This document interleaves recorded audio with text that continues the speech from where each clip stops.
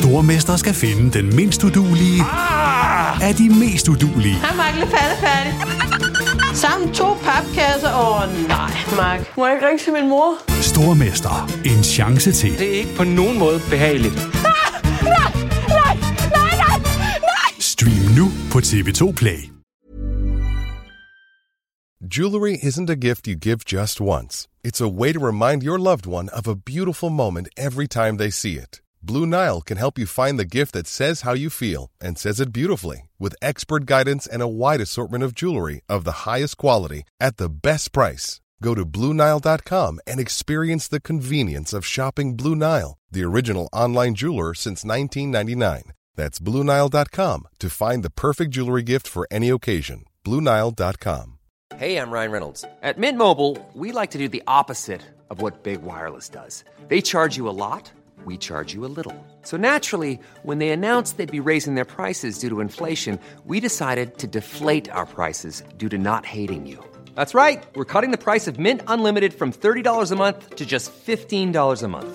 Give it a try at mintmobile.com/switch. $45 up front for 3 months plus taxes and fees. Promo rate for new customers for limited time. Unlimited more than 40 gigabytes per month. Slows full terms at mintmobile.com.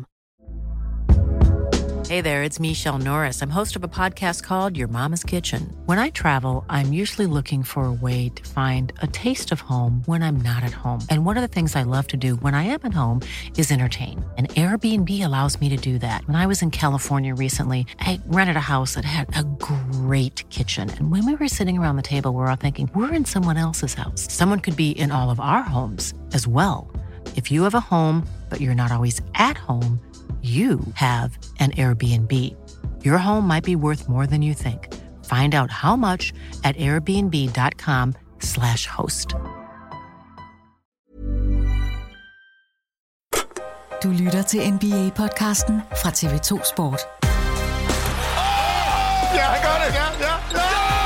Er du så færdig et godt blok? Endnu et skræt! Altså! Monsterdunk ind igennem midten. Sikke et spil! Med 3 mesterskaber på 4 sæsoner har Golden State Warriors allerede skrevet sig ind i NBA's historiebøger, og holdet fra Californien ligger også rigtig godt til i denne NBA-sæson. I dagens podcast gør vi status på de forsvarende mestre, vi stiller skarp på Carmelo Anthonys karriere, og så drøfter vi nyheden om, at man for første gang overvejer at sende sine stjerner væk fra Memphis Grizzlies. Velkommen indenfor i TV2 Sports NBA podcast. Det er i dag torsdag den 24. januar 2019. I nat blev Toronto Raptors det første hold til at runde 50 spillede kampe i denne sæson, og der går ikke lang tid før flere hold også runder den milepæl. Vi er altså godt 60% igennem NBA-grundspillet 18-19, og forud venter sæsonens trade deadline, All-Star weekenden i Charlotte, og den sidste kamp om en plads indenfor i slutspillet. Mit navn er Christoffer Vestrup, og som altid er joinet af NBA-ekspert Peter Wang her i podcasten. Hej Peter. Hej Christoffer. Peter, vi skal gøre lidt status på de forsvarende mestre for Golden State Warriors i dagens podcast. Vi skal også snakke lidt om Carmelo Anthony, der er blevet traded i løbet af ugen her. Vi skal også vende situationen i Memphis, hvor vi potentielt går en meget interessant fremtid i møde. Men først er vi desværre nødt til at kommentere lidt på den alvorlige skade, vi fik her i nat. Fordi midt i andet kvartal af kampen mellem Indiana Pacers og Toronto Raptors, der falder Pacers-stjernen Victor Oladipo i et returløb. Han tager sig til knæet med det samme. Han bliver tilset af lægestaten og må køres fra banen. Oladipo skal scannes her senere i dag, torsdag, så vi ved endnu ikke, hvor slemt det er, men når man ikke selv kan humpe fra banen i sådan en kamp, og Victor Oladipo er sådan en rimelig hårdfyr type spiller alligevel. Når man simpelthen er nødt til at blive kørt ud, så ser det desværre ikke ret godt ud for Indiana Pacers-spilleren. Man kan også se på de her tv-billeder fra kampen, at der meget hurtigt bliver lagt et håndklæde hen over Oladipos højre ben, hen over knæet, hvilket desværre nok indikerer, at en læge eller en træner altså simpelthen at kunne se, at der er noget galt. Og det er jo sjældent en god ting, hvis man fysisk kan se, at der er noget galt allerede, når man kommer ind til en spiller. Ja. Nu må vi se, hvad scanningen siger her senere i dag, Peter, men jeg tror faktisk ikke, vi får Victor Oladipo at se mere i den her sæson. Det er et hårdt slag for ham selv, og selvfølgelig for Indiana Pacers. Jamen altså, du nævner det selv. Jeg vil nemlig have sagt det, lige præcis det her med håndklædet. Altså, når man går ind og dækker en skade på den der måde, så er det fordi, det bare ser så vanvittigt ud, at sådan nogen som mig i hvert fald ikke kan se det. Altså, jeg kan simpelthen ikke sådan noget der. Jeg får det fysisk dårligt, og det der er helt sikkert en skade, som... Altså, jeg er desværre enig med dig. Alt tyder på, at det er sæsonen, der går her. Og for mig at se, så er det også Indianas sæson. Altså, de har spillet rigtig, rigtig fint, og man kan være utrolig glad på deres vegne over forløbet indtil videre, og jeg synes faktisk, det har været den helt store positive overraskelse i Eastern Conference. Super flot sæson indtil videre. Jamen, det kan da ikke have været bedre. Det er jo helt vildt, at man man er kommet sådan afsted. Det tror jeg ikke, vi var nogen, der havde regnet med, at de ville være så gode. Men jeg tror, det er slut, og det er møghamrende ærgerligt, fordi det gør en kæmpe forskel, når vi når til slutspil, at vi ikke fra start har den her 4-5 matchup, som kunne være en af de bedste i første runde overhovedet. Den tror jeg bliver helt anderledes nu. Nu tror jeg, vi får de 4 rigtig gode Eastern Conference hold, og så alle de andre. Og alle de andre, der hører Indiana, tror jeg, desværre med nu. Medier og fans vurderer hans skade til at være en dislocated kneecap, altså at knæskallen simpelthen går af led. Og det kan foregå på flere niveauer, altså alvorligheds- og skadesmæssigt, men vi ved endnu ikke, om han kan nøjes med en behandling, eller han eventuelt skal opereres. Hvis der er tale om den her en dislocated kneecap, så venter der, hvis alt går godt, og han er rigtig heldig, i bedste fald venter der en pause på 6 til 8 uger. Men nu må vi vente og se, hvad undersøgelsen fortæller os her senere i dag, torsdag. Oladipo har haft problemer med det her højre knæ tidligere i sæsonen. Det holdt ham ude i 11 kampe i november og december. Det har gjort, at han blot har været med i 36 af Indianas 47 kampe. Vi krydser naturligvis fingre for Victor Oladipo og håber på det bedste for ham.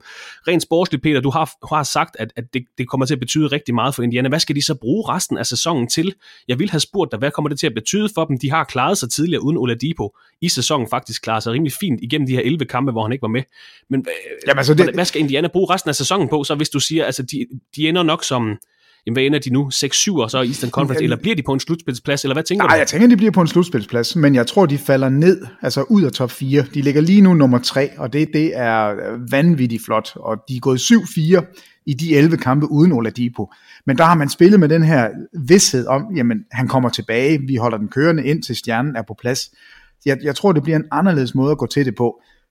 Selvfølgelig er det er altid det gamle mantra, at når en spiller går ud, så er der en anden, der stepper op. Og det kan jo selvfølgelig også godt være, det der kommer til at ske i Indiana, men de har bare ikke, for mig at se, kvalitet nok til at kunne blive i det her, altså meget, meget hårde, det hårde kapløb om top 4 placeringerne.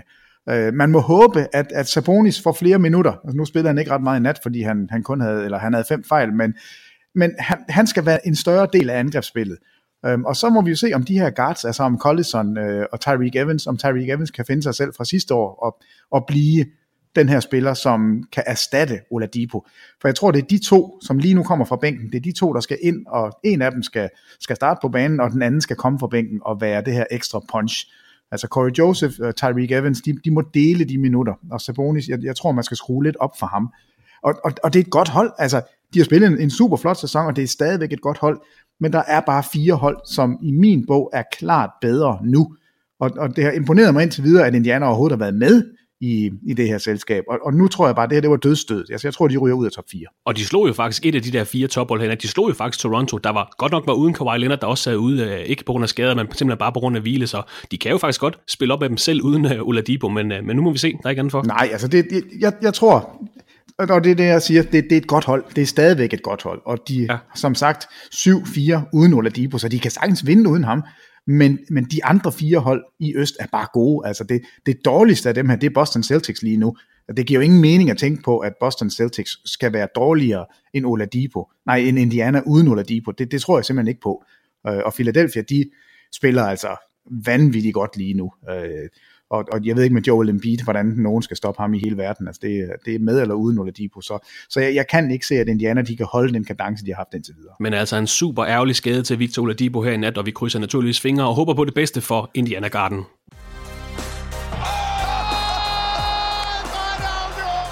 Altså i den grad en fest. Prøv lige at se, hvor tipdum.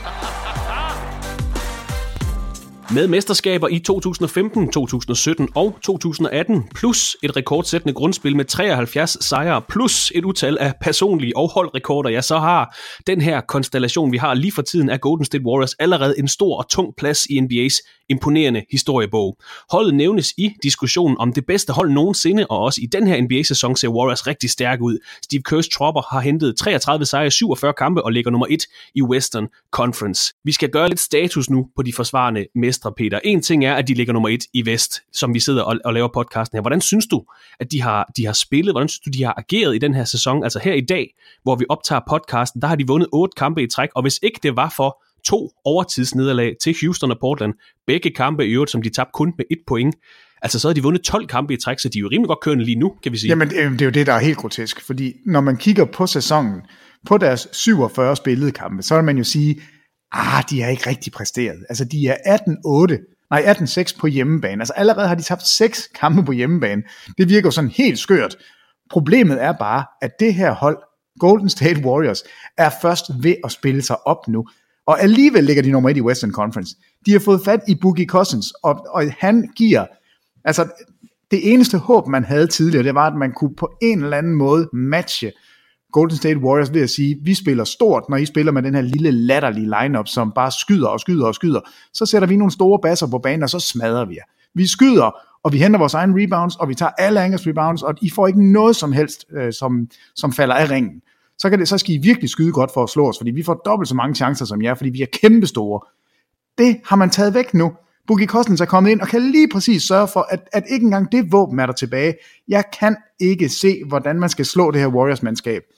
De kan spille stort, de kan spille småt, de kan spille langt, de kan spille bredt, de kan fandme spille det hele nu. Altså det er snyd. Det er 5 All-Stars, de starter med. Det er nærmest 5 All-NBA-spillere. Det er Iguodala, der kommer fra bænken. Og man kan sige, hvad man vil om Iguodala, men det øjeblik, han gider spille, og det bliver forventet af, at man skal spille, så er han stadigvæk en af de bedste lockdown-forsvarsspillere i NBA. Du har Livingston, som på den måde, han bliver brugt, han har ikke spillet godt i den her sæson, men du kan i hvert fald stole på ham. Altså det her hold, det er så latterligt godt. Heldigvis er de ikke super brede, altså de har ikke 12 spillere, de kan gå med, men de har 7 vanvittigt gode og testede spillere, og de kan bare det hele nu, og det er jo en fornøjelse at se dem spille, hvis man kigger på, at det her er måske det bedste hold nogensinde, men det er også lidt snyd, fordi det er, altså, hold kæft for de gode lige nu. Skal du have nogle stats på det? Lad os lige vente med dem, Peter, fordi det er en af grundene til, at jeg også tager dem med, at vi lige gør status på holdet. Det er netop på grund af den her nyhed om, at DeMarcus Cousins kom tilbage og gjorde comeback i NBA i det hele taget her i fredags netop. Altså hans første kamp for Golden State Warriors efter at have siddet ude næsten et helt kalenderår på sidelinjen efter sin akillesskade, dengang han spillede i New Orleans Pelicans. Og meget true to character, kan vi godt kalde det, så fejlede Cousins ud på blot 15 minutter.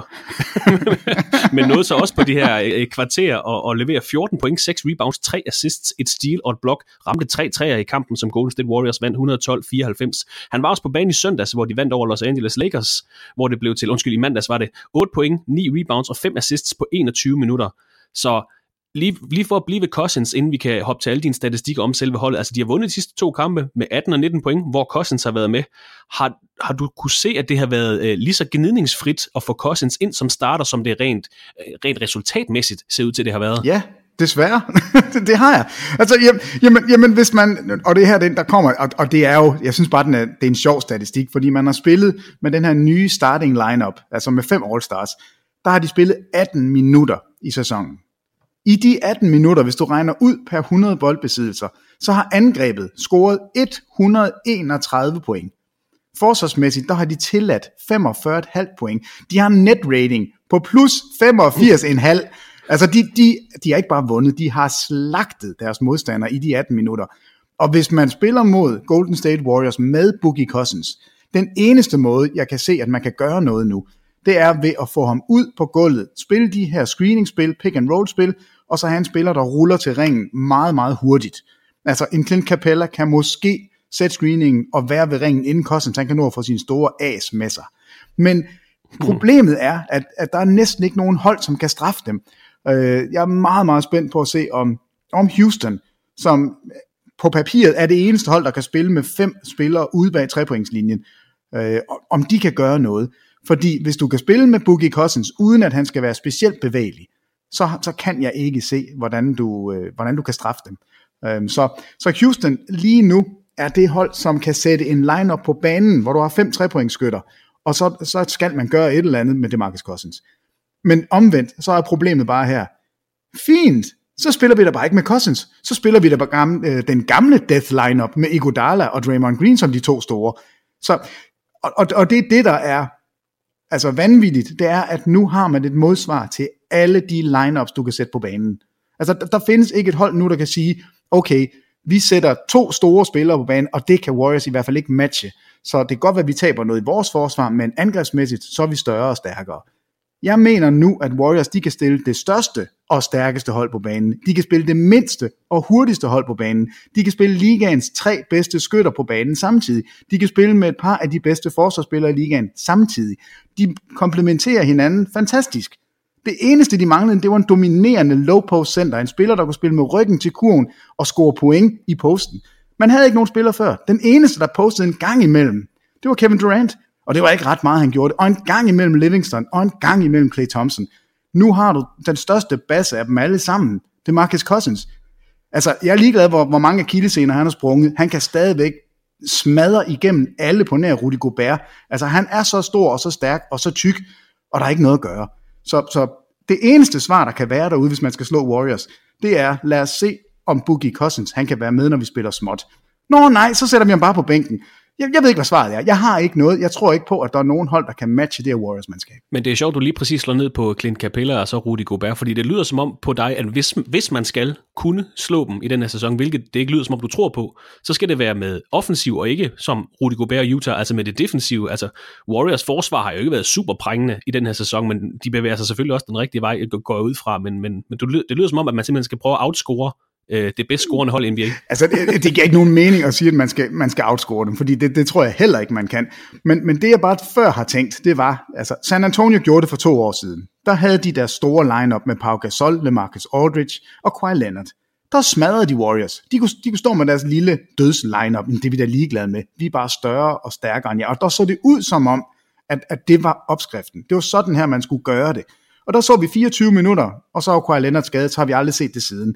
Vi håbede på det sidste år med Pelicans, med Boogie Cousins og Anthony Davis. Der kunne man sætte en line-up på banen med 2 spillere, som er umulige at matche op med. Eller det var det, fordi der er det ikke længere. Altså, og det er det, altså... Kevin Durant skulle aldrig have forladt Oklahoma, hvis du spørger mig. Boogie Cousins skulle aldrig have signet med Warriors, hvis du spørger mig. Fordi det er unfair. Det her Warriors-mandskab er så åndssvagt godt. Altså... Og det er jo så det gode ved det, det er, at vi lige nu ser et historisk hold. Vi har aldrig set 5 All-Stars starte på banen samtidig. 5 All-Stars i deres prime, vel at mærke. Alle de her spillere, du kan sige, godt nok, Cousins kommer af en skade, det er rigtigt. Han bliver nok bedre, end han er lige nu. Men alle de andre spillere, de er på toppen af deres karriere. Du har nærmest 3 spillere, som kan i en given sæson, altså det har de allerede gjort, scoret 50 point. Du har 3 spillere, som kan gå efter en 40, 50, 90 sæson. Du har ligaens mest dominerende big man i Cousins, når han er frisk. Du har en af de bedste forsvarsspillere, en af de mest alsidige spillere kommende fra bænken. Jeg ved ikke, hvor mange superlativer vi skal sætte på holdet. Og når vi så kigger på stillingen, og det var egentlig den, du ledte ud med, 33-14, tabt 6 kampe på hjemmebane allerede. Det er ikke prangende. Og alligevel er de nummer 1 i Western Conference. Og dem, der er efter dem, både Nuggets og Thunder, har spillet altså over evne et eller andet sted i den her sæson. Nuggets havde vi ikke regnet med at kunne ligge så godt. Og Thunder har tabt 18 kampe og har faktisk haft en rigtig god sæson. Altså, de er allerede milevidt foran. Så altså, det er imponerende. Jeg elsker at se dem spille, fordi de spiller på den måde, vi synes er den rigtige. Bolden bevæger sig, folk løber hele tiden. Det er jo smuk basket. Men hvor er de gode. Altså, det er virkelig et fantastisk hold at se. Og det er kun blevet bedre, efter Cousins er kommet med. Hvis vi skal sætte lidt overskrifter på Warriors sæson indtil videre, så har de slået rekorden for flest point scoret i første kvartal af en NBA-kamp. De scorede jo 51 point mod nærmeste forfølger i Western Conference. Den var Nuggets her i sidste uge. De har sat rekord sammen med New Orleans Pelicans for flest ramte træer i alt i en NBA-kamp. Det var også i sidste uge, hvor de 2 i alt ramte 43 træer. Vi har fået en personlig rekord til Klay Thompson for flest ramte træer i en kamp. 14 styk ramte han tilbage i oktober mod Chicago Bulls. Klay Thompson satte også rekord her i mandags, hvor han startede med at ramme 10 træer i træk mod Los Angeles Lakers på vej mod sine 44 point i det her opgør. Steph Curry har vundet 2 Player of the Week priser og har overhalet både Kyle Korver og Jason Terry på NBA's all-time 3-pointsliste. Curry sidder nu på 3. pladsen, 655 træer fra Ray Allen på 1. pladsen. Og Peter, jeg kan godt mærke på det, at det er svært for mig at skabe... jeg ved ikke, hvad jeg skal sige, skabe spænding i NBA-sæsonen, skabe et positivt og negativt billede af Golden State Warriors i år, men vi har også i den her sæson oplevet, at de for første gang siden 12-13 sæsonen har tabt 4 kampe i træk i løbet af grundspillet. Vi har set Draymond Green kun spille, jamen er han på 70 eller 80% i den her sæson? Du har selv været inde på Livingston, han virker heller ikke sådan helt spids endnu. Og så har der jo været det her skænderi tidligere på sæsonen mellem Draymond Green og Kevin Durant, som vi lagde en rigtig vi lagde rigtig meget i, kan man sige, men som bare er water under the bridge nu. Så det har, du laver selv ud med at sige det har jo ikke været en dans på roser fra start til slut i den her sæson. Nej, men alligevel er de nummer 1. Altså det må man jo også bare, som du også selv siger, bare erkende. Ja, og det er jo det, der er grotesk. Det er jo netop, at der er gået metaltræthed i den. Der har været de her skænderier. Det er endda kommet ud i pressen. Vi har aldrig set så meget ballade hos Warriors. De har netop haft deres modgang. Du peger på det. 4 kampe, de tabte i streg. Steve Kerr har været sur. Vi har set dem skændes. Vi har set dem råbe og skrige af hinanden. Altså alt det, man håber på, hvis man er modstander. Det er sket for Warriors i den her sæson. Det her hold er lige nu der, hvor alle andre hold vil falde fra hinanden. De der, hvor Washington var nødt til at smide hele sæsonen. De der, hvor Memphis vil trade deres 2 bedste spillere. De der, hvor alle de andre hold slet ikke kan få det til at fungere. Og alligevel ligger de nummer 1 i Western Conference. Alligevel har de en Steph Curry, som spiller måske det bedste, han nogensinde har spillet. Du har stadigvæk en Kevin Durant. Du har stadigvæk en Klay Thompson, som i løbet af de sidste 14 dage har sat 2 rekorder. Du har DeMarcus Cousins, der er en dominerende center. Altså det her er, selvom de er i modgang, selvom der er metaltræthed, selvom de er træt af hinanden, selvom det her på papiret er et hold, som burde snuble. Altså der er ikke ret mange hold, der kan holde en kadence over 5 sæsoner. De har været i finalerne 4 år i træk.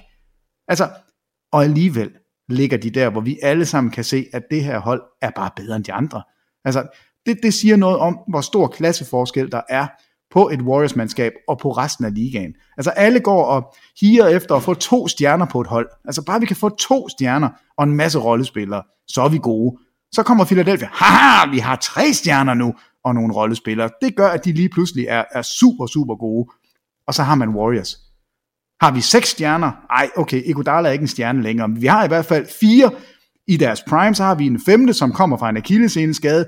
Så vi har 5 All-Stars, der starter. Vi har en All-Star fra bænken. Altså, hvad kan man bede om mere? Altså, det eneste, de ikke har, det er bredde. Altså, de har ikke 12 spillere at give af. Men hvis Jonas Jerebko er din dårligste spiller efter de første 7, så er det altså ikke helt skidt. Hvis du har Kevin Looney kommende fra bænken, han startede på et hold, der har vundet mesterskabet. Altså, det her hold er... Jamen, det er vanvittigt godt. Jeg ved ikke, hvor mange... Altså, hvordan man ellers skal sige det. Altså, de har tabt langt flere kampe, end jeg troede, de ville, og jeg har en fornemmelse af, at de er i gang med et run lige nu, som jeg tror ikke, det stopper før efter All-Star break. Altså, jeg kan ikke se, hvem der skal slå dem. De skal slå sig selv, og det tror jeg ikke, de vil lige nu, og de har fået det her ekstra. Fedt, vi har fået Cousins med, nu skal vi se, hvad vi kan bruge ham til. Altså, de kan jo gå og eksperimentere, de kan bruge ham angrebsmæssigt på 1000 forskellige måder, som de ikke havde adgang til før. Og nu er den her overraskelsesmomentet, det her, nu smadrer vi fysisk, det er taget væk. Det findes ikke, der er ikke nogen hold, der kan gøre det. Så de har altså tabt lidt flere kampe, end vi havde regnet med, og mange af dem er kommet til de andre tophold i NBA, for hvis vi skal kigge på deres resultater mod de andre tophold, så har de har tabt og vundet en mod Denver Nuggets. De har vundet med 8 point, og Oklahoma City Thunder så også tabt med 28 til dem, så den har de også delt 1-1. De har tabt begge opgør mod Houston Rockets, det ene med 21 point, og så det andet, det der overtidsnederlag, jeg snakker med 1 point. Så har de vundet 2 af 3 indbyrdes opgør mod Portland Trail Blazers. De har vundet med 28 point og 10 point, og så tabte de altså den tredje kamp. Det var den anden overtidskamp, vi snakker med 1 point. I forhold til Eastern Conference modstandere, så har de tabt begge kampe til Toronto Raptors. De har vundet en og tabt en mod Milwaukee Bucks, og så har de faktisk ikke mødt hverken Boston, Philadelphia eller Indiana endnu. Så mod topholdene, eller altså de her 6 hold, som jeg klassificerer som tophold, der er de 5 og 8. Så indtil videre, ikke sådan helt vildt imponerende, men du tror altså, at de er på vej, altså de har slet ikke toppet endnu i det her grundspil. Det tror jeg ikke, de har, og jeg tror, det ligger meget i den her energi, man har så svært ved at få over så mange sæsoner. Altså alle peger på, hvor hårdt det er, og at alle spillerne løber rundt og glæder sig til, at det bliver slutspil, fordi de ved, at det er der, det kører. Men de har fået det her energiboost, de manglede. De har fået den der glæde, og det er sjovt nok, at det kommer fra Cousins af alle spillere, men det er bare det her, det er bare det der friske pust, der kommer, at det så er verdens sureste center, det er så hvad det er, men det er mere den her glæde over, gud, der sker sgu noget nyt nu kan vi prøve noget, altså vi kan sætte Cousins i screeningspil, vi kan putte Cousins i posten, nej, vi kan da også bare lade ham stå bag 3-pointslinjen og skyde 3 for 4 i den første kamp, i den første kamp, hold nu op, så rammer han 3 ud af 4 træer, det er da åndssvagt, altså, han ser så latterligt sur ud hele tiden, men jeg lover dig, han er umulig at matche op med. Altså, jeg glæder mig så meget til at se Joel Embiid og DeMarcus Cousins gå op mod hinanden, fordi de matcher hinanden fysisk, og altså Cousins er jo, han er en vred, sur mand, og Embiid er den bedste til at komme ind i hovedet på modstanderne. Så det skal nok blive rigtig, rigtig fornøjeligt og morsomt, Men hvis det nu bare var Embiid mod et Warriors-mandskab uden Cousins, så vil man sige, der har vi i hvert fald en kæmpe fordel på centerpositionen. Her, der er jeg lige ved at sige, altså det går lige OP op, altså Cousins og Embiid. Cousins er på vej tilbage, ja, men altså han kan altså godt spille. Det er svært at se, hvilket hold, der på papiret og på banen har et overtag på nogle positioner. Det er jo det, der er grotesk. Du kan faktisk ikke tage nogen hold og sige, okay, vi vinder i hvert fald de her 2 positioner. Vi taber de 3 andre, men vi vinder 2 af dem. Hvor mange hold vinder en eneste position mod Warriors? Embiid vinder måske en, ikke? Ben Simmons mod Steph Curry, hvem siger vi vinder den? Ja, det gør Steph Curry. Hvad med Oklahoma? Paul George, Durant? Jamen, der tager jeg Durant. Houston vinder vel på shooting Curry, guarden, Westbrook, altså. Houston, de vinder på shooting guarden. Som James Harden spiller lige nu, der er han verdens bedste basketballspiller. Der er ikke noget at snakke om. Og han er endda lækker. Og det er ikke for at snakke Klay Thompson ned. Nej, det er jo det. Altså, du har Klay Thompson, som går 10 for 10 på træerne. Altså, hvis du rammer de første 10 træer, du skyder i en kamp. I en sæson, hvor du blev kritiseret for at skyde dårligt. Ja, for at skyde dårligt, ikke? Jamen, det men Peter, det er ikke for at fange dig i en prediction eller noget som helst, men procentuelt, hvor gode er de så procentuelt Golden State Warriors versus resten af ligaen? Hvad er chancerne for, at Golden State Warriors vinder mesterskabet, kontra de ikke vinder mesterskabet? Jamen, jeg går med dem. Altså, man plejer at sige det sådan, at tager du holdet mod resten. Ja, præcis. Og der går jeg med holdet.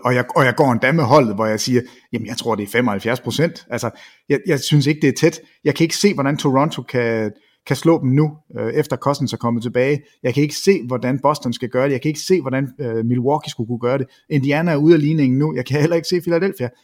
Altså, jeg har så svært ved at se nogen hold true dem, fordi jeg kan ikke finde en position, hvor de er dårlige. Altså, du skal, når du kommer ind til slutspillet, så bliver det meget med matchups, og det bliver meget med, hvem har banens bedste spiller. Og når vi når ned til finalerne, altså vi har jo set LeBron gøre det, det lykkedes ham at sige, jeg vinder min position, og Kyrie Irving vinder måske sin position, og så skal vi bare have lidt hjælp. Og det fik de, det var nok til at vinde et enkelt af de her fire gange i finalerne. Men jeg kan ikke se, at der er noget hold lige nu, som med hånden på hjertet kan sige, at vi er bedre end jer på 2 af 5 positioner, når vi starter kampen.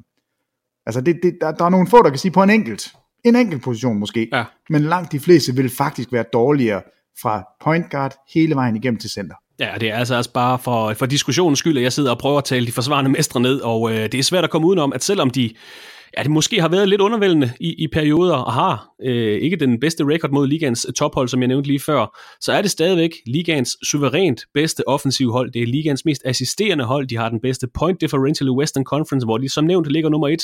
Det er faktisk også et af de bedste reboundende hold i hele ligaen. Jeg mener, det er det 5. bedste sidst jeg tjekkede. Som hold har de det næsthøjeste 3-pointsprocent i gennemsnit per kamp, og så har de 2 spillere i top 5 på topscorerlisten, Steph Curry og Kevin Durant, med henholdsvis 29,3 point og 28 point per kamp. Jamen, jeg synes, du peger på noget vigtigt, at det her med, at det er et godt reboundende hold, altså de ligger som det 8. bedste, hvis man tjekker statistikkerne i dag. Men det var lige præcis der, hvor man skulle slå dem. Det var der, man skulle sige, jamen okay, I er gode til at skyde sødt, fint, I er nogle søde små drenge, vi tager alle rebounds. Den kan man ikke engang sætte flueben ved længere. Det er et godt reboundende hold, og det bliver kun et bedre reboundende hold, fordi Cousins, hvis der er noget, han kan, så er der fyldt hele feltet og rebounde. Og han er kun lige gået i gang, og det er desværre, altså for ligaen har det desværre set rigtig, rigtig godt ud i de 2 kampe, vi har set med Cousins. Der venter til gengæld et ret hæftigt program for Golden State Warriors i de næste uger. I nat spiller de ude mod Washington, så er det ude mod Boston, ude mod Indiana, inden de vender hjem og spiller mod Philadelphia 76ers, Los Angeles Lakers og så til sidst San Antonio Spurs. I den seneste uge har vi et par spillere også skiftet klub. I Brooklyn nåede man til enighed med Kenneth Faried om at købe power forwarden ud af sin kontrakt. Faried har efterfølgende skrevet under med Houston Rockets, hvor han indtil videre spillede 2 kampe og kvitteret med henholdsvis 13 point og 6 rebounds mod Philadelphia, og så 11 point og 8 rebounds i nattens sejr over New York Knicks, hvor han i øvrigt også havde 3 blocks og 3 steals på 26 minutter, ret pænt. Skal vi lige også sige. Faried nåede kun at spille 12 kampe for Brooklyn Nets siden sit skifte fra Denver Nuggets her i sommer, og virkede ikke til at være en del af fremtiden hos Nets. En spiller, hvis fremtid jeg nu vil spørge Peter Wang om her lige om lidt, det er Carmelo Anthony, der her i tirsdags efter 2 måneders NBA-dvale er blevet traded til Chicago Bulls fra Houston Rockets i bytte for draftrettighederne til 32-årige Tadija Dragicevic og en dunk sprinklervæske eller noget i den stil. Det var ikke et prangende trade, kan man godt sige. 34-årige Carmelo Anthony har ikke spillet en NBA-kamp siden 8. november. Han nåede at spille 10 kampe for Houston Rockets i denne sæson, og Chicago Bulls satte sig hårdt på at sende Carmelo Anthony videre i NBA-systemet systemet inden trade deadline den 7. februar. Peter, hvad tror du, fremtiden kommer til at byde på for Carmelo Anthony? Har han stadig relevans i NBA her i 2019 og derefter? Pløf. Altså det Carmelo Anthony gerne vil, det er jo selvfølgelig at lande på et hold, hvor der er en realistisk mulighed for at i hvert fald være med i slutspillet. Altså han startede ud hos Houston og spillede 10 kampe, og det var ikke godt. Altså det var lige så skidt, som vi havde et eller andet sted frygtet, og derfor har vi ikke set ham siden. Og jeg kan ikke se, hvad der har ændret sig. Altså hvem i alverden kan få brug for en Carmelo Anthony, som ikke gider lave sit spil fuldstændig om, som ikke vil dække op, og som jamen bare ikke er god længere.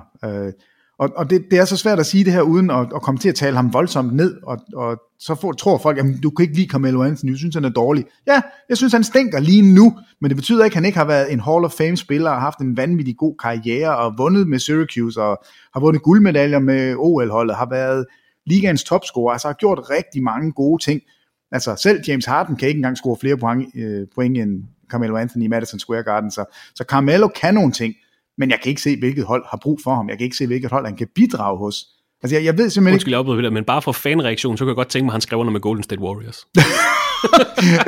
Jamen, du har ret. Folk vil gå fuldstændig amok. Jamen, det er da det eneste sted, det kunne give mening. Der kunne han da få lov til at stå der og være med på en sådan freebie og stå og skyde nogle træer. Men altså, det der er talt om, det er Portland, måske, Lakers, måske. Og altså... Jeg håber da, at han spiller i NBA. Jeg håber ikke, han kommer til Shanghai Sharks. Jeg håber ikke, at han stiller skoene på hylden nu og siger, at det er slut.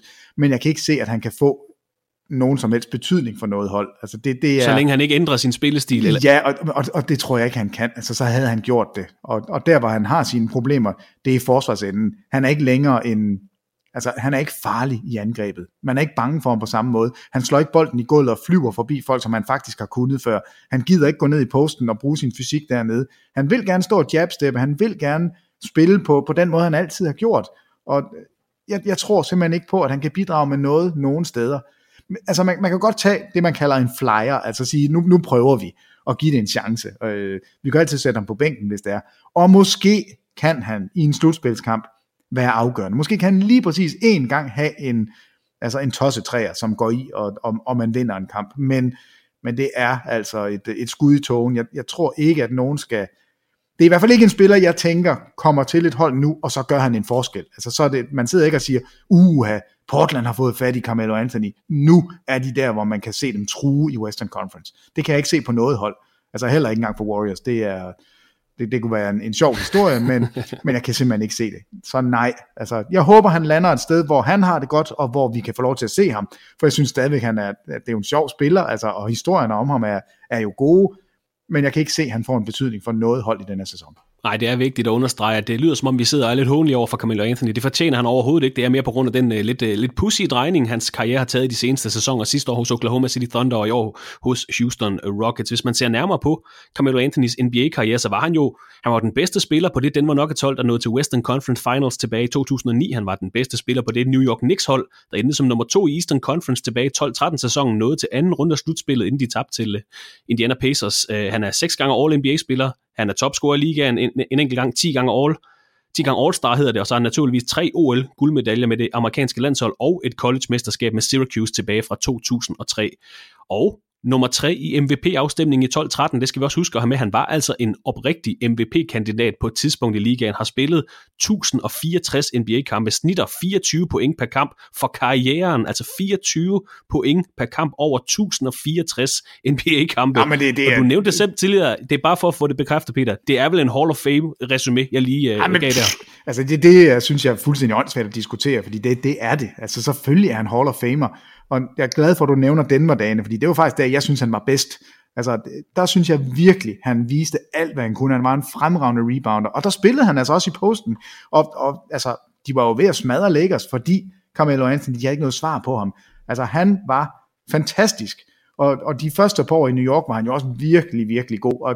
Og man havde da, altså på det tidspunkt, der er en skifter, der sidder man jo faktisk, og der er jo nogen, der har spurgt Popovich, om det her er, altså, kan vi nu forestille os, at New York Knicks er en contender, da han kom til New York?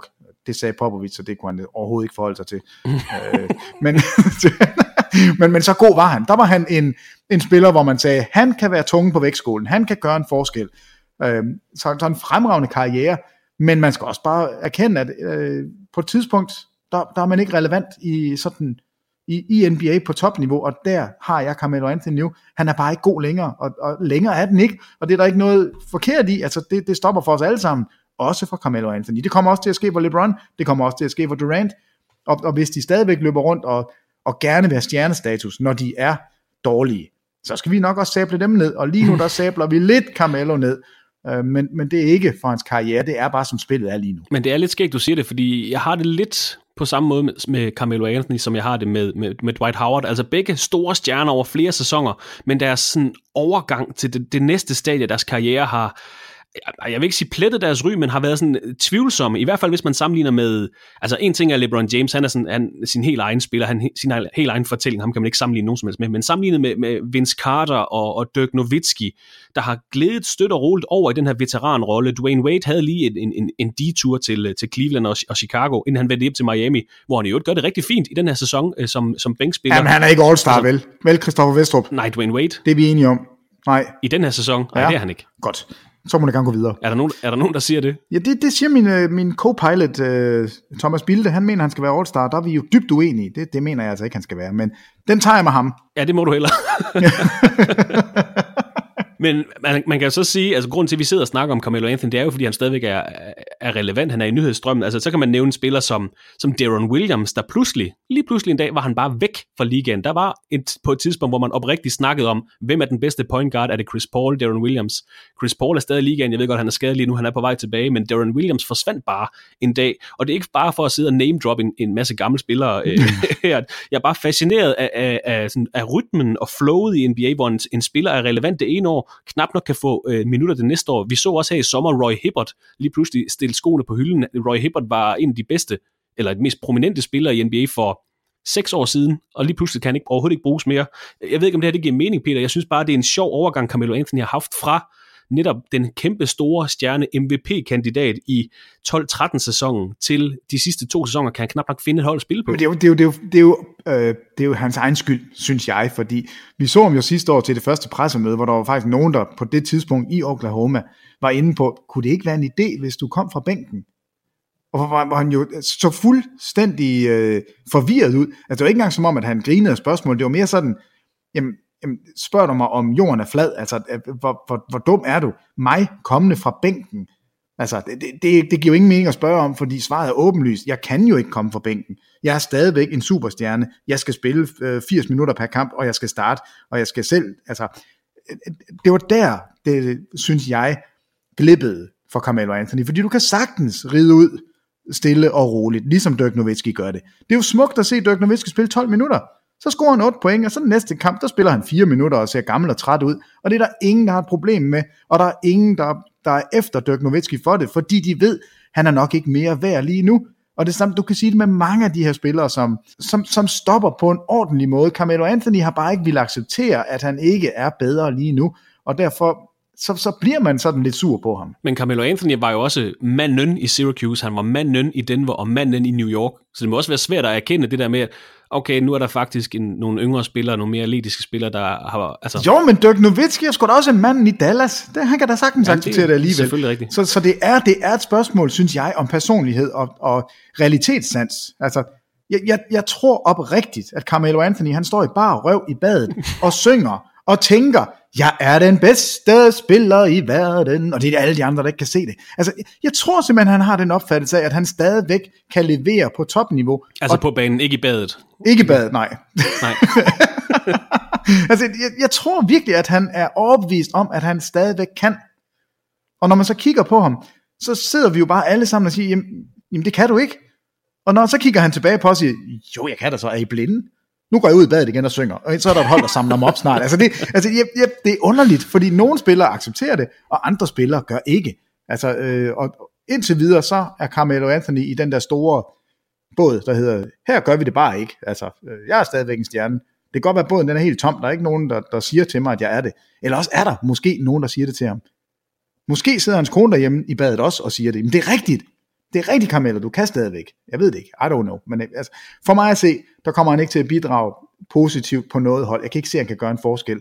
Og det er Det er lidt trist, fordi han selv mener, at han er bedre, end han er.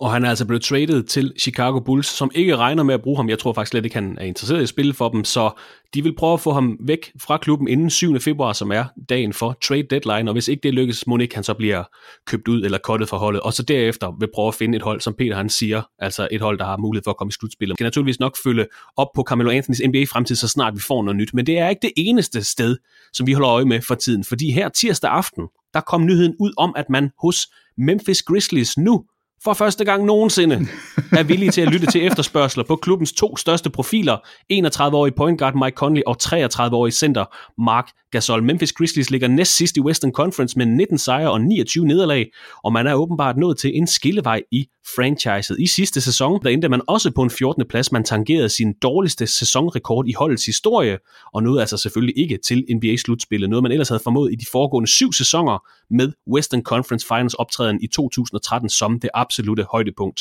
Hvad siger du til den her rapport fra ESPN's journalist Adrian Wojnarowski, at man efter sigende for første gang nu vil lytte til bud på Conley og Gasol? Jamen altså, det er jo et spørgsmål om loyalitet, og hvis der er et sted, som har været overdrevet loyalt, så er det Memphis. Altså både Conley og Marc Gasol har startet deres karriere hos Memphis, og man havde jo håbet på, at den skulle slutte hos Memphis. Men de har trukket den lige lovligt langt i forhold til at få værdi tilbage, fordi der er ikke ret mange, der står derude, og for det første har en mulighed for at trade med Memphis, og for det andet har den helt store interesse i hvert fald i en Marc Gasol, som næste år selv kan bestemme, om han hopper ind i sin kontrakt og kan sige, okay, jeg tager en sæson mere til $25 million. Altså det er jo ikke, der er ikke nogen, der regner med, at Gasol han siger nej tak til det. Men jeg kan godt lide, at man, altså at der stadigvæk er sådan noget i NBA, at det ikke kun er en business.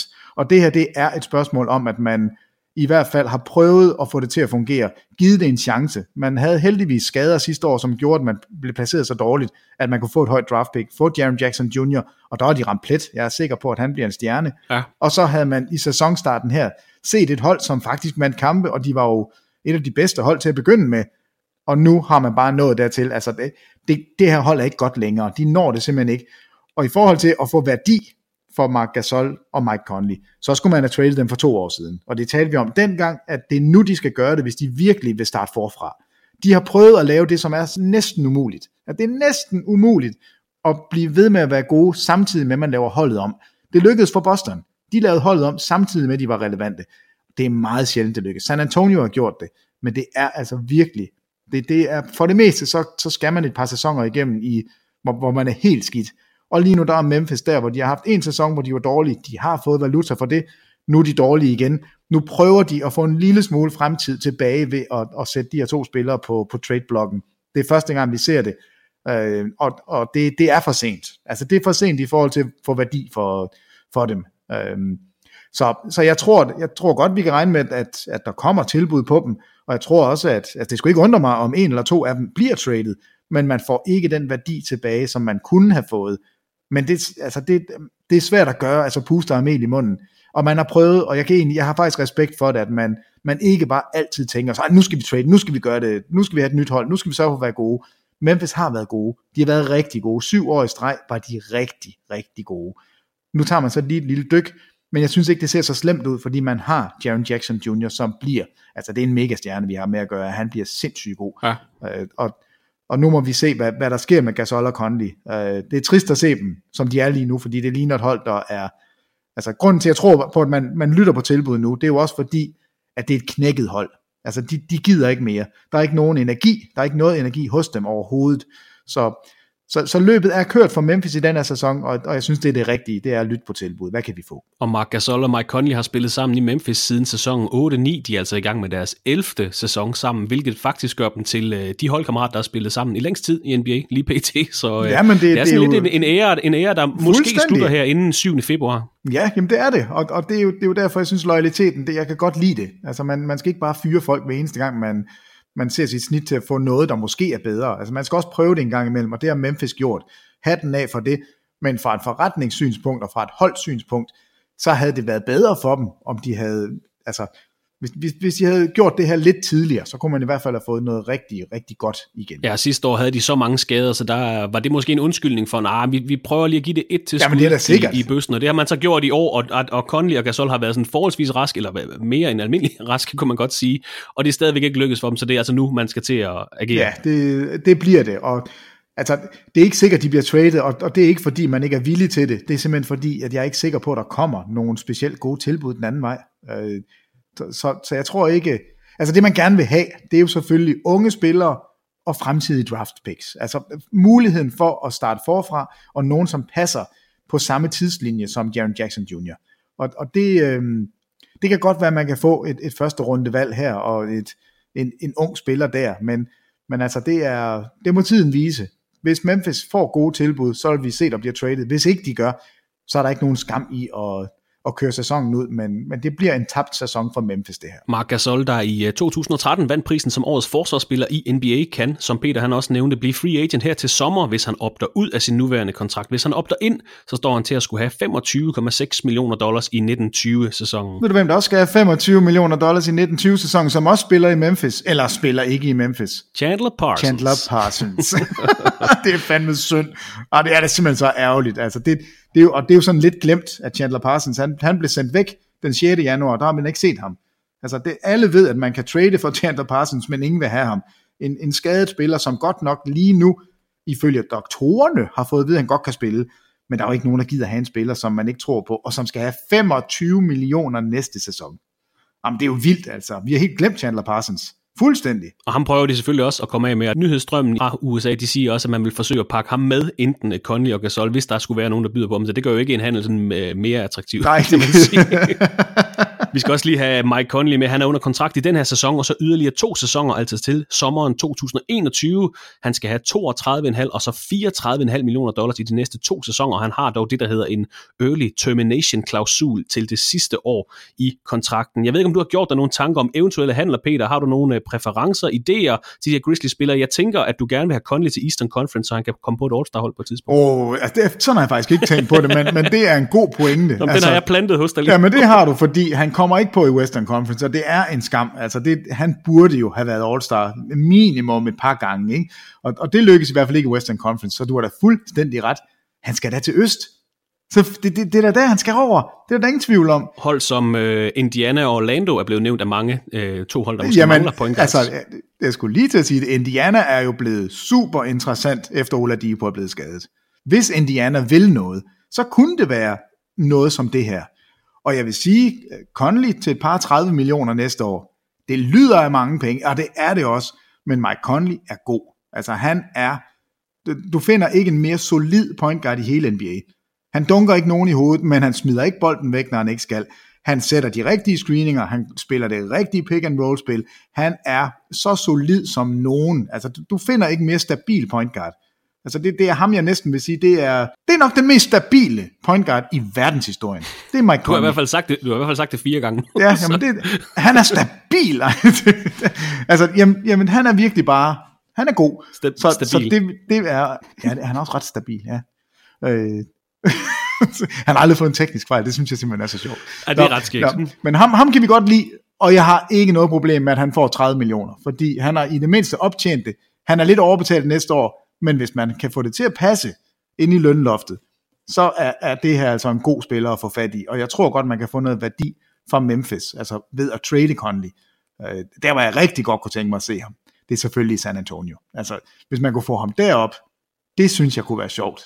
Jeg tror, ham og Popovich ville være pot og pande fra start, og man har altså stadigvæk DeJounte Murray, som ikke spiller endnu, sidder på en kondicykel og drejer rundt.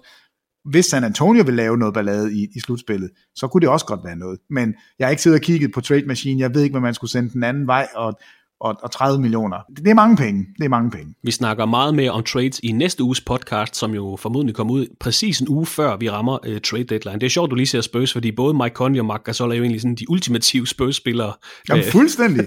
Men nu snakkede vi om Carmelo Anthony tidligere. Hvordan tror du, Marc Gasols overgang til en mere veteranrolle i NBA bliver? Kan han have noget værdi de næste 3 sæsoner i en mindre rolle i NBA? Jamen, jeg synes, at han bare skal kigge på brormand. Altså Pau Gasol. Ja. Folk har jo glemt, at Pau Gasol spiller basket. Men Pau Gasol løber ikke rundt og siger, jeg skal have bolden, jeg er verdensmester. Altså sådan er han jo ikke, og sådan tror jeg heller ikke Marc Gasol er. Jeg tror, de to er fuldt realistiske omkring deres formåen, men Marc Gasol har altså noget at byde ind med stadigvæk. Altså, bare i nat spiller han jo et brag af en kamp, altså du kan køre angrebet igennem ham, du kan stadigvæk regne med ham som et forsvarsanker, så jeg mener ikke, det er slut. Altså, Marc Gasol er stadigvæk en god spiller. Problemet er bare, at han får vanvittigt mange penge, altså, og du har ikke fremtiden foran dig med ham. Alt bliver bare dårligere herfra. Så det er nu, du skal vinde, og så skal du have en sæson næste år, hvor du kan få det hele til at passe. Det er det, der gør ondt. Det er den her kæmpe kontrakt, som ligger og lurer. Men altså en meget spændende situation, vi har os i Memphis op mod sæsonens trade deadline den 7. februar. I sidste uge, der havde vi netop fokus på sæsonens trade deadline som en slags skæringspunkt for New Orleans Pelicans fremtid. Der er jo mange spekulationer om Anthony Davis' fremtid og om Pelicans sæson i år. Kan de kæmpe sig tilbage og gennem deres meget svære program for tiden og være relevante til en playoff-plads inden 7. februar, så trade-snakken om ikke andet så vil være mindre aktuel, og det er ikke blevet nemmere for dem, da Anthony Davis har pådraget sig en skade i fingeren, og i første omgang blev meldt ud i 2 til 4 uger. Der er dog efterfølgende kommet gode nyheder fra Pelicans-lejren om, at skaden ikke var så slem som frygtet, og at Davis måske kan være tilbage igen her i næste uge. Han var ikke med i søndagens sejr over Memphis Grizzlies, han var heller ikke med i nattens nederlag til Detroit Pistons.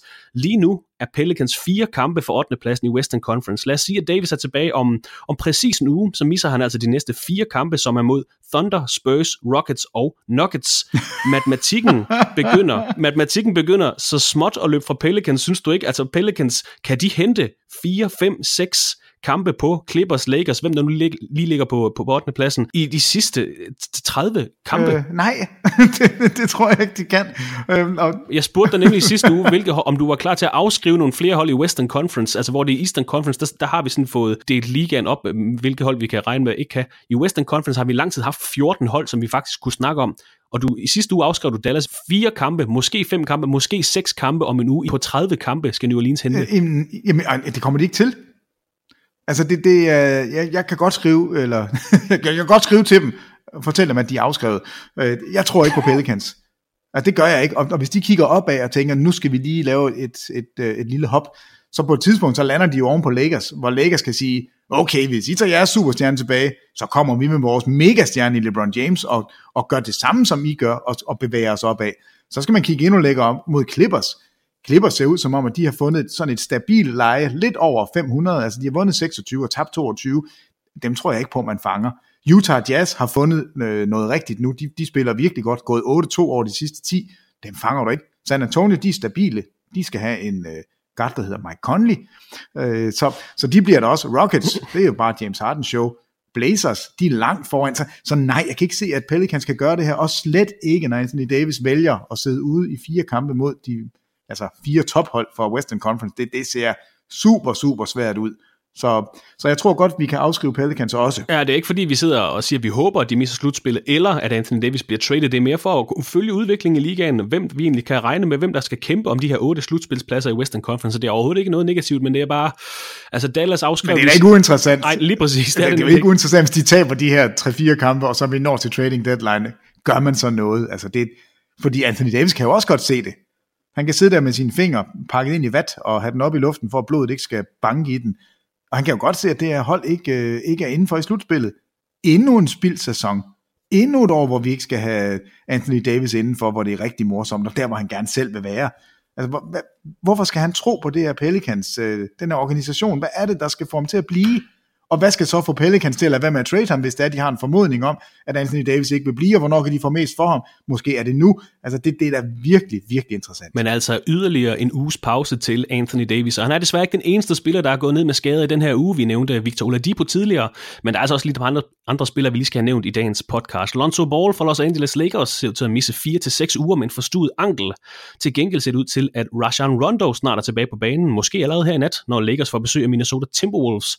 Rondo, der har misset de seneste 14 kampe efter en operation i fingeren. I Lakersland, der venter man naturligvis også på, at LeBron James vender tilbage efter sin lyske skade, der har holdt profilen ud de seneste 14 kampe. James er ikke med i nattens kamp mod Minnesota, men måske i Lakers næste kamp, som er på søndag mod Phoenix Suns. Og så kan vi også lige nævne, at Chicago Bulls førsteårsspiller Wendell Carter Jr. meldes ud i 8 til 12 uger. efter han er blevet opereret i tommelfingeren. Carter Jr. har spillet og startet i 44 af Bulls kampe i den her sæson, og ser altså ud til at måske at kunne komme tilbage til de sidste 5-7 kampe af sæsonen. Jeg ved ikke, om Bulls er interesseret i at bringe ham i spil til den sidste håndfuld der, men... Nej, jeg tror, det passer dem fint nok. Ja, præcis. Men jeg synes faktisk, at der har været enormt mange hånd- og fingerskader i den her sæson. Wendell Carter Jr., Anthony Davis, Rajon Rondo, John Henson blev også meldt ud i 12 uger efter en skade i håndledet. Cody Zeller brækkede hånden i slut december. Clint Capella skadede også i tommelfingeren. Det samme med Jonas Valanciunas. Jeg gider ikke de der fingerskader længere. Det er en træls trend i NBA. Der er eddermame mange den her sæson. Finger og håndled og sådan noget. Jeg gider Nej, og det ser også latterligt ud. Sådan en lille bitte finger. Vi vil hellere have skade i knæskallen. Det er slet ikke det, men altså... Vi vil slet ikke have skade, men det er da rigtigt. Det virker så mærkeligt at løbe rundt med sådan... Jamen, så er det bare en lille bitte finger. Altså når man kigger på sin krop og kigger, hvor er det, man har noget, der er meget småt. Det er i hvert fald på fingeren. Også på fingeren, der er der noget, der er helt småt. Altså, og så er det, der holder en spiller som Anthony Davis ude. Det er noget fis. Altså, hold op. Så jeg er enig med dig. Men det er også nogle vilde skadesforløb. Altså John Henson i håndledet, der var det 12 uger, og så den her tommelfinger til Wendell Carter Jr. 8-12 uger. Altså, og så er der nogen, der forstuer en ankel, og så er det 6 uger, ikke? Altså, det, ja, men de bruger selvfølgelig hænderne mere. De griber ikke ret tit med fødderne i hvert fald. Jeg synes bare, der er mange af de der sådan små... Altså, heldigvis har vi ikke fået ret mange af de der store skader. Nu fik vi desværre den til Victor Oladipo her i nat, men heldigvis har vi ikke fået mange af de der season-ending injuries, som vi har haft i tidligere sæsoner. Nej, jeg er enig. Vi skal også have nævnt ugens spiller i NBA. I Western Conference blev det for 3. gang i den her sæson. James Harden for Houston Rockets. Ej, det er da ikke rigtigt. Jo, det gjorde han. Han hjalp Rockets til 2 sejre i 3 kampe. Og 2 sejre i 3 kampe, det er meget fint, ikke? Men over de her 3 kampe, der snittede Harden 54,3 point, 9 rebounds og 4,7 assists per kamp. Og det er jo sådan nogle, dengang jeg sad og så det, så tænkte jeg, det er sådan nogle, måske ikke helt Will Chamberlain stats, kun med 9 rebounds, det er lige underkanten. Og så var der lige de her 61 point i nat mod New York Knicks, og 5. kamp i den her sæson med minimum 50 point, 21. kamp i træk med minimum 30 point. Og vi har snakket rigeligt om James Harden i de seneste uger, men han stopper bare ikke. Nej. Han bliver bare, og fun fact, Peter, det ved jeg, du vil sætte pris på det her. Alle 61 point, han scorede i nat, kom uden assists. Jamen, vi skal jo tilbage. Hvornår er det 13. januar, han har fået en assist sidste gang? Altså, jamen, jeg kan ikke huske, hvor mange kampe der er efterhånden, og hvor mange skud i træk, der han har haft, uden at blive assisteret. Det er helt vildt. Det er ikke noget, de gør i Houston Rockets. De ligger 3. sidst i NBA, når det kommer til assist ratio og assist i gennemsnit per kamp. Det gør de ikke i. Nej, det bruger de ikke. Altså, de har jo fundet et våben lige nu, som er det... Altså det eneste, man kan sige, det er der ikke nogen, der kan dække. Altså du kan ikke dække James Hardens step-back-træer. Du kan få bolden ud af hænderne på ham ved at sætte 2 mand derud, så er der en anden, der bliver fri. Og det er måske det, man skal gøre mod Warriors. Der er det måske bare Harden, der skal skyde 50 gange. Men altså han scorer 61 i nat, og det er på 5 for 20 på 3-pointsskud. Så han var jo ikke engang varm. Altså han kunne sagtens have scoret flere point, hvis det var, han bare havde haft tur i den. Men han har jo det her ekstra våben, man kan komme på straffekastlinjen, fordi han er altså umulig. Du kan ikke læse ham. Var det 25 straffekaster ja, net? Og du kan simpelthen ikke se, om han driver, eller om han træder tilbage og skyder en træer. Og jeg kan godt forstå, altså forsvaret kommer til nogle gange at se lidt fjollet ud, fordi der bliver så meget afstand mellem James Harden og forsvarerne. Og man ved jo, at man har stået inden kamp, så har der stået sådan en assistant coach, og du skal dække ham op, du skal blive op under blusen på ham, du skal holde fast i ham, du skal dit, du skal dat. Og alle, der dækker James Harden op, de prøver det bedste, de har lært. Og vi taler om de klart bedste atleter i hele verden. Og den bedste af dem, som du har til rådighed, sætter du på at dække James Harden. Og alligevel, så kommer du til at se dum ud, fordi Harden har bare det her. Du kan ikke se, om han driver forbi dig. Du kan ikke se, om han stepper tilbage. Du kan ikke læse ham, men han kan læse dig. Han ved præcis, hvor du har vægten. Og det øjeblik, du lægger vægten det forkerte sted, så pisser han forbi dig. Og det er kunst. Det er simpelthen kunst, det James Harden han laver lige nu. Det er ikke alt kunst, der er smukt.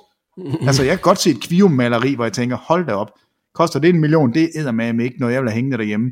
Men du kan bare ikke underkende det, James Harden han laver lige nu.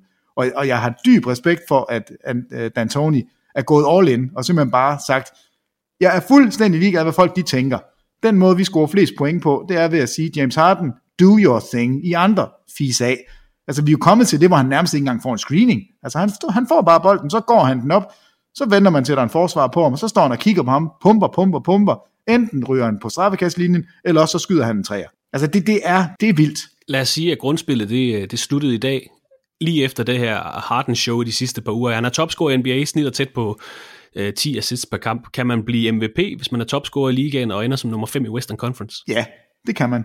når man leverer på den her måde, og når man tager omstændighederne i betragtning, og siger, Clint Capella er ude med en skade, Chris Paul er ude med en skade, vi vinder kampe alligevel, vi er gået fra at være nummer 14 i Western Conference, så er vi nu gået til at blive nummer 5, vi har tabt lige så mange kampe som nummer 4, så det vil sige, det er på marginalerne, at vi er uden for slutspillet, altså uden for at starte på hjemmebane i slutspillet, og der er en eneste spiller, der er skyld i det her, og det er ikke Austin Rivers, han har været god for ham, det er James Harden. Jamen altså, jeg ved ikke, hvor mange af statistikkerne vi skal tage med, men altså, de her med, nu har han scoret 60 point, det har han gjort 2 gange, altså han havde 61 i den her kamp, det er anden gang, han gør det. Den der ligger, der er 3 eller 4 spillere, der har scoret flere 60 point kampe. Altså Elgin Baylor har gjort det 3 gange, Michael Jordan har gjort det 4 gange, Kobe Bryant har gjort det 6 gange, så det er jo et vanvittigt selskab. Og så er der ham der, Will Chamberlain, som jo bare er, jamen det er jo grotesk. 32 gange har han scoret over 60 point. Og det her med, at han har scoret over 30 point i, er det 22 kampe? Var det 450 kampe eller sådan noget? Ja, men jeg tror, det er 22 kampe i træk nu, hvor han har scoret over 30. Will Chamberlain, 21. Will Chamberlain, han har så 3 streaks, som er bedre. Han er den eneste, der har en streak, der er bedre. Altså James Harden er den eneste i moderne basket, der har scoret over 30 point i 21 kampe i træk. Men Will Chamberlain, han har haft en streak på 65 kampe, en på 31 kampe, og en på 25 kampe, hvor han har scoret over 30 point. Så det er, i moderne termer, så har vi ikke set en bedre scorer end James Harden. Nogensinde. Altså, han har jo overhalet Kobe, han har overhalet Jordan, i hvert fald i det her run. Vi har ikke set nogen spiller over 21 kampe være så vanvittig, som James Harden har været. Og det er en ny måde at gøre det på. Altså Kobe og Jordan lignede jo hinanden meget i deres bevægelsesmønstre, havde de her, altså det her vanvittige footwork, altså hvor de spandte væk fra modstanderne og havde de her fadeaways, så spandte de tilbage igen og lavede layup, eller de dunkede folk i hovedet. Harden, der er ikke nogen, der har gjort det her før. Altså step back træeren er et nyt våben, som ingen har perfektioneret på samme måde, som Harden gør det.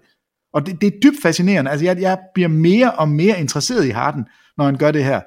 Så jeg er gået fra at være sådan en lille smule træt af at se på ham, til at blive sådan helt tryllebundet. For jeg kan ikke forstå, at det kan lade sig gøre. Og han bliver ved og bliver ved.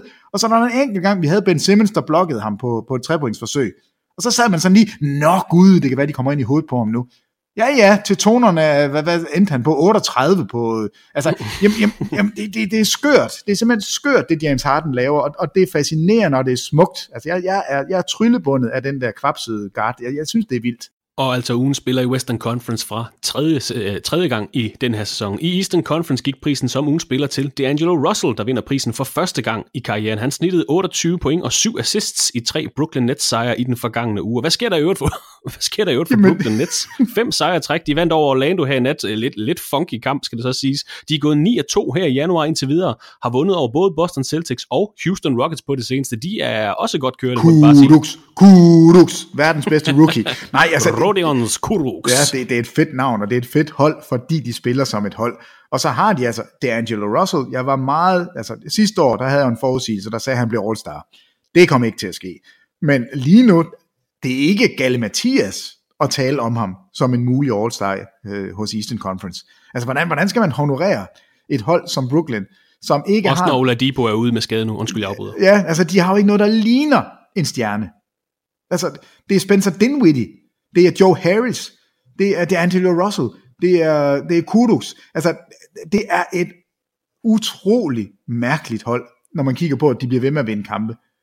Altså, det er fascinerende, at man kan gøre det her i en liga, som er så drevet af superstjerner. Men måske er det D'Angelo Russell, som begynder at nærme sig All-Star-niveau.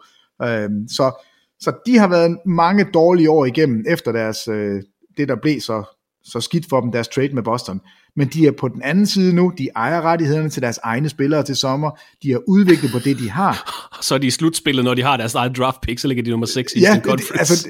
Det er lidt, på den måde er det lidt grotesk. Altså Boston har taget alt det gode, der var, og da der så ikke var mere godt tilbage, så hoppede de af vognen. Nu gad de ikke mere. I et draft, hvor der er så mange store profiler, så vi tager en slutspilsplads i år. Det har jeg faktisk ikke tænkt på, du har ret. Vi har endelig vores draftpickers op med i slutspillet. Men de skal i hvert fald have et shout-out for 9-2 start her i januar, og for ugen spiller Eastern Conference til D'Angelo Russell. Det er ikke for at håne dem, det er bare lidt, det er lidt pudsigt, kan man godt sige. Ja, det har du ret i. Det har jeg faktisk ikke tænkt på. Det er lidt sjovt. Vi er nået igennem dagens program. Jeg ved ikke, om der er mere, vi skal have med, Peter. Måske Nikola Jokic. Hvad snakker du om? Statline fra i nat. 28 point, 21 rebounds, 6 assists. meget pænt. Jamen, jeg har 3 sider her, vi er overhovedet ikke nået igennem. Okay. Jamen, så, der er så mange ting, vi kan snakke om. Jeg læner mig tilbage så og tænker på Brooklyn Nets draft picks. Hvor skal jeg starte henne? Ej, Christoffer Vestrup, der er nogle ting, vi er nødt til at snakke om. Skal jeg bare tage dem? Så kan du være med. Jamen, jeg venter i spænding. Okay. Vidste du godt, at Luka Doncic, han er en bad boy? Det er han. Han er 19 år gammel. Han er lækker. Han har lige fået en bøde på $10,000 for at sparke til bolden. Han er en bad boy nu. Det er fedt. Altså, han er med. Det var vigtigt. Det er godt. Det vil jeg gerne give dig. Det synes jeg er vigtigt. Jeg synes også, vi er nødt til at komme forbi Dennis Smith. Altså det her med, at Dennis Smith, han kommer og siger, jeg vil trades, og så siger man, ved du hvad du kan gå hjem og sætte dig på potten, kan du, og så ringer vi til dig, når du engang er kommet til fornuft. Det er han kommet nu, og man har kaldt Dennis Smith tilbage igen, og nu er alt godt. Rick Carlisle, vi er gode venner igen, og nu skal vi rigtig se, hvad Dennis Smith han kan, og det er et skuespil af rang, det der foregår. Det er bare for at hæve hans trade-værdi op mod fuldstændig, men man må sige, det lykkedes. Den første kamp, han spiller, der vinder Dallas, og han scorer 17 point og spiller måske sin bedste kamp i denne sæson. Så lad os nu se, om ikke det kommer til at gå. Så det skal da i hvert fald lige nævnes. Og så synes jeg også bare lige, vi roser altid folk, når de laver noget for omgivelserne omkring dem. Og Kevin Durant, han har altså lige åbnet det her, den er nye, og det er ikke en efterskole. Det hedder en afterskole, men det er altså sådan et sted, hvor du kan komme ind og forbedre dit standpunkt, og hvor du kan få hjælp til at komme videre i uddannelsessystemet. Forbedre dit standpunkt? Jeg tror, det er meget for dansk. Du kan blive bedre til at gå i skole. Jeg har aldrig hørt om før. på efterskolen. Kevin Durants efterskole. Men det er alligevel, det er $10 million, han har spyttet i det her, så det er ikke, altså han giver den altså gas. Jeg tror nok, det er 10 millioner, og det synes jeg, der er værd at tage med, og skal man lige give ham lidt ros for det. Og så synes jeg også, vi er nødt til at snakke om, at Enes Kanter er sur. Altså ikke på den tyrkiske regering, men han er sur på sin træner, fordi du sagde til mig, at jeg skulle starte, og nu får jeg slet ikke lov til at spille. Trade mig, eller brug mig, fordi jeg er en basketballspiller. Altså, hold nu op, Kanter. Rolig nu. Altså, play me og get me out of here. Ja, det er fint nok. Jeg synes også bare, det er sjovt, at Fisdale, han sagde, at han prøvede med en ny starting lineup, fordi Noah Vonleh, han skulle starte, fordi vi skulle prøve at se, om ikke vi kunne gøre et eller andet med ham der James Harden. De var tæt på at slå Houston i net. Ja, det er 61 point. Bum, så får du lige dem. Flot forsvar. Nej, jeg ved det ikke. Altså Cornette og Mitchell Robinson skal udvikles, når Vonleh starter, og Enes Kanter, han er sur og sidder på bænken, og det er også ret sjovt.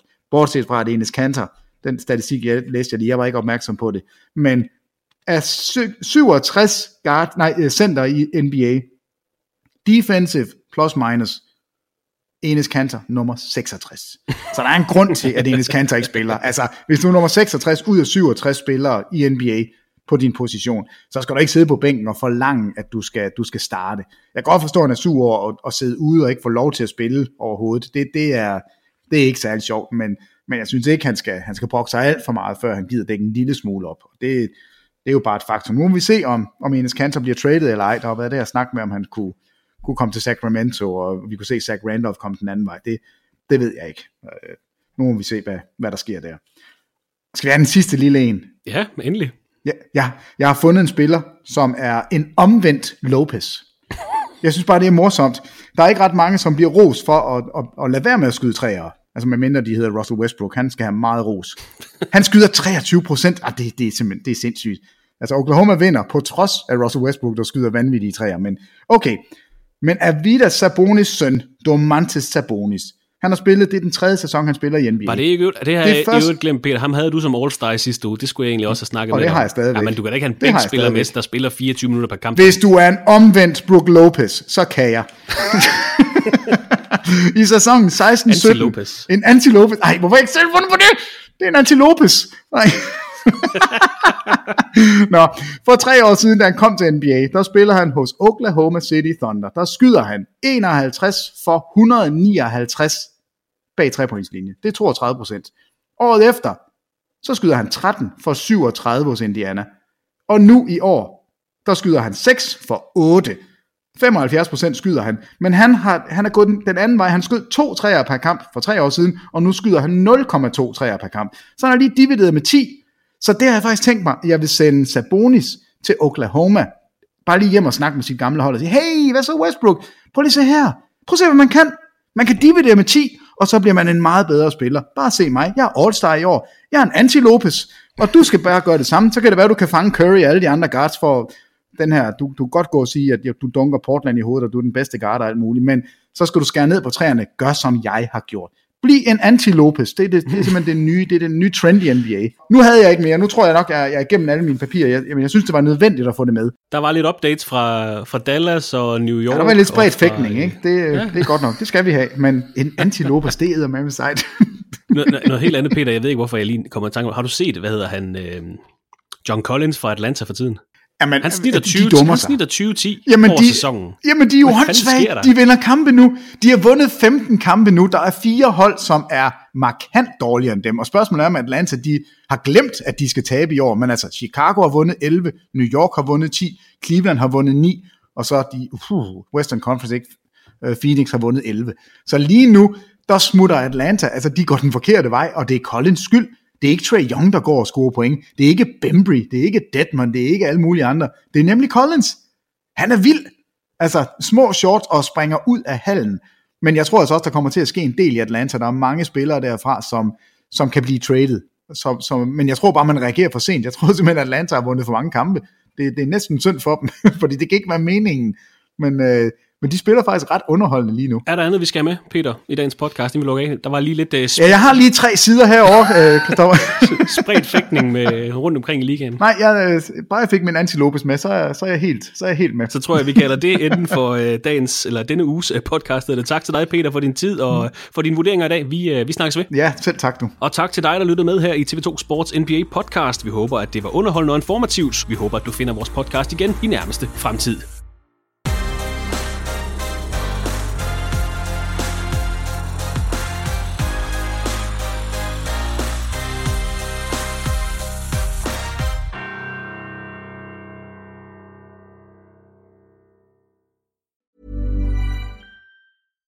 Hi, I'm Daniel, founder of Pretty Litter. Cats and cat owners deserve better than any old-fashioned litter. That's why I teamed up with scientists and veterinarians to create Pretty Litter. Its innovative crystal formula has superior odor control and weighs up to 80% less than clay litter. Pretty Litter even monitors health by changing colors to help detect early signs of potential illness. It's the world's smartest kitty litter. Go to prettylitter.com and use code ACAST for 20% off your first order and a free cat toy. Terms and conditions apply. See site for details. Ever catch yourself eating the same flavorless dinner 3 days in a row? Dreaming of something better? Well, HelloFresh is your guilt-free dream come true, baby. It's me, Keke Palmer. Let's wake up those taste buds with hot, juicy pecan-crusted chicken or garlic butter shrimp scampi. HelloFresh. Stop dreaming of all the delicious possibilities and dig in at HelloFresh.com. Let's get this dinner party started. When it comes to your finances, you think you've done it all. You've saved, you've researched, and you've invested all that you can. Now it's time to take those investments to the next level by using the brand behind every great investor, Yahoo Finance. As America's #1 finance destination, Yahoo Finance has everything you need, whether you're a seasoned trader or just dipping your toes into the market. Join the millions of investors who trust Yahoo Finance to guide them on their financial journey. For comprehensive financial news and analysis, visit yahoofinance.com. The #1 financial destination, yahoofinance.com.